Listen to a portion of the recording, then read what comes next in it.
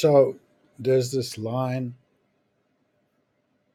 fearing not that I'd become my enemy in the instant that I preach. That's from a Bob Dylan song, My Back Pages. I heard the line first at age 13, and it made sense to me then. I don't know why. And it does now at 50 years later, and now I do know why. I got the line wrong initially, as I remembered it. It is preach, not speak. I first wrote speak because it fit my mood at this moment. And it helps anyway, because all I might do is speak. It is the hearer that turns it into preaching, into preach. And preaching is intentional. Whether or not the hearer is preached at, I am not doing that because I have no intent. But once it's out, depending on how well it's said, we do become our enemy. And the fellow who wrote that line in that song at a young age knew what he meant. And he was made his own enemy. And I was so much older then, I'm younger than that now. And some of us, not I, asked why. Perhaps he knew he'd be stuck, becoming his own enemy, objectified by it, to become a block like thing when one should be flowing like water, to be ice. That is where the speaking, not the preaching, I am being more sensitive than Mr. Bob Dylan, comes from usually. It flows through you, or he or she or them or it. So all these speakings are only suggestions. They don't define me. I'm not preaching. I'm not telling you that I know something. It doesn't define me, the speaker, or you, the hearer. I ain't looking to do any of that. I am just talking. That would be what I believe. It is not solid. It is being in the way of, likely to be bumped into by certain notions. It has no intention, therefore, it is not preaching. It's just babble. I wonder if this is a poetry thing. It took me by storm at 13. What a relief at 13, where we all know much is taken, though much abides. Where others went to school, I went into the wilderness, not school at all. There was no captain of my bark, so I climbed the mast and watched. Catastrophe below, and the distance forever in front, glittering like a blade of steel as far as the eye could see, making sure I'd become not my enemy, while many others became theirs, and left the garden bent on riches and a reassuring love that they have left behind, childish, or they have left themselves in the garden. Bravo. Is the only useful King Lear, for instance, a comedy? A standard farce idea. The old king engages with his family in his stupid, vain way, then asks the fool, "What do you think? How did I do?" The fool says, "Ooh, nuncle, you really blew it that time." The first time he asks the fool, he asks him in public to make a show. Then, as the play goes on, more and more privately, as he begins to worry, and repeats the cycle.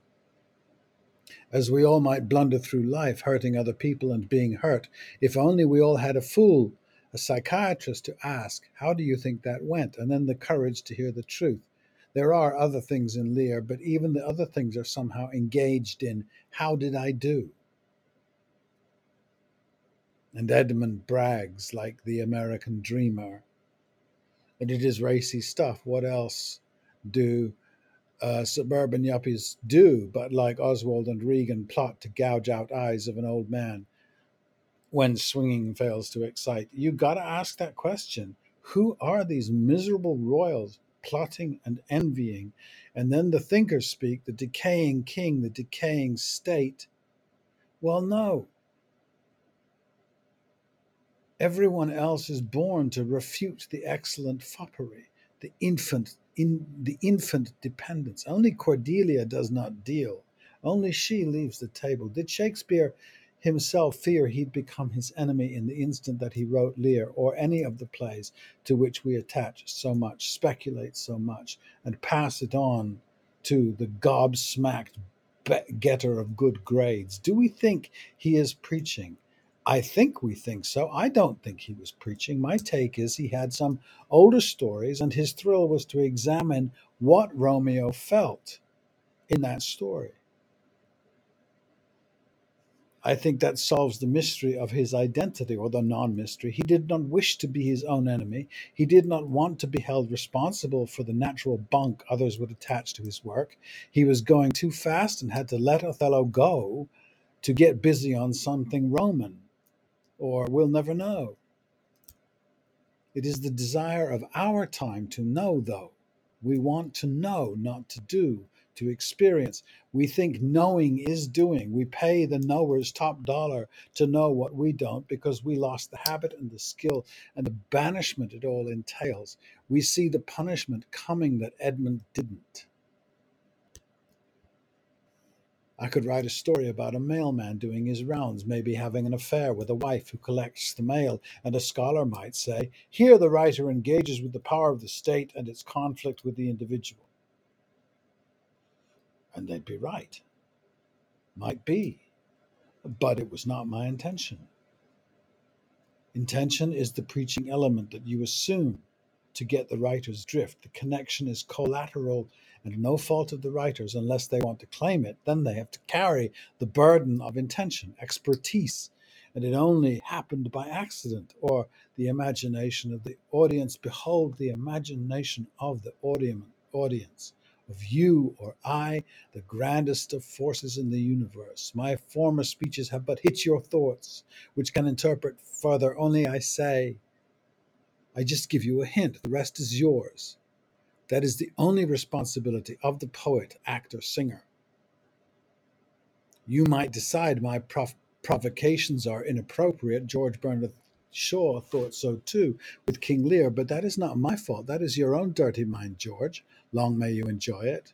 And then, of course, GBS preached. GBS preached. He had intention. I do love it. St. John, etc. But it isn't the wild thing of Shakespeare that we all seem to need so much. Shaw was a eugenicist. That is indeed intention. He might have neutered the rude mechanicals. But 'tis your thoughts now must deck our kings. Your thoughts. No, really. Think when we talk of horses that you see them printing their proud hooves in the receiving earth. Oh, well said. But do you see them? It is my job only that you see the hooves. The rest is all yours. Don't think of me or any writer. See the hooves and the kings, or we have failed. Or it is not I that do this, it is you. If you'd allowed that, I need not fear my enemy self. Well, I'm now stuck in this roll around. I had no intention, but since I mentioned it to myself by remembering the line from My Back Pages that has stuck in my head all day and for 50 years, it has a kind of aptness to bothersome tropes that bother me always as I make the rounds. Who teaches, preaches, speaks with intention, tries to persuade, who indeed and why? And what a bloody assumption. 15 years ago, I was on a TV show where much fuss was made of me. I was elegantly dressed like $1 million, like the gangster I was playing again. Anyway, I came to shoot a scene. The room was full, and they all turned to me as they had just seen the rushes, uncut scenes, and were suddenly impressed. They were being very nice. They had been very nice before, polite, politic, etc., like they are on movies, but this was different, as though, as Albert Finney would say, well, I knew the lines. I suddenly thought, this is what it is like. This is success. It wasn't, or it was, but suddenly I wanted an empty room. True story. I love my work. I love every piece of it. And this was not it. This was real, but it was an appreciation I didn't care for. The work is its own reward that has much to do with solitude and not the fuss and the perks. And to be good, one needs to flee. I fail to convince, I am sure, and I am not difficult. I just like some peace, and it is allowed. And I was working in that scene with a very classy actor who knew about these things too. So I thought of my teacher friend, how much of that teaching might be performance? And is he concerned about the opinion of his audience? He was concerned whether he had made his mark, had done good things. My terrible confession is that has never crossed my mind. It is not meant to, I think. It is a job I do. I assume I do it well because I have done it a long time, but mostly because one feels it. It is public and it is private at once. Is teaching all public? Is one that exposed? I expect teachers are not like actors entirely, but this I do know. I can't teach and therefore consider them entirely brave and sometimes also not a little vain. That is the bloody assumption. And I fear here that claims of democracy, the easy, flippant Ali Velshi version, needs questioning. When we had kings, we were still alive. I don't like kings, but many of us do. Absolute monarchy is religious for many of us. Democracy accepted reluctantly, a sop to the masses. And since America expressed massive authoritarian tendencies in the late 20 teens, I'd suggest our democracy has failed to persuade, which is exactly democracy's job, to persuade. The apparent conflict where we even question sanctioning a criminal if he is running for office is a tad ludicrous, monarchic. That's what they say about Donald Trump. If he runs for president, they can't bust him. Who came up with that idea? Then worrying Trump might win, then start pardoning people. Well, amend the con, dears. Yes, question the Bible. That really is your enemy. The authoritarianism of China, etc., is not a genetic defect, it is a choice. In a way, it is in fact a democratic choice. Our theocracies make the same choice. Islam seems to favor it. I don't. But it doesn't follow that 70% of humanity is less than I, therefore. And that is the bloody presumption.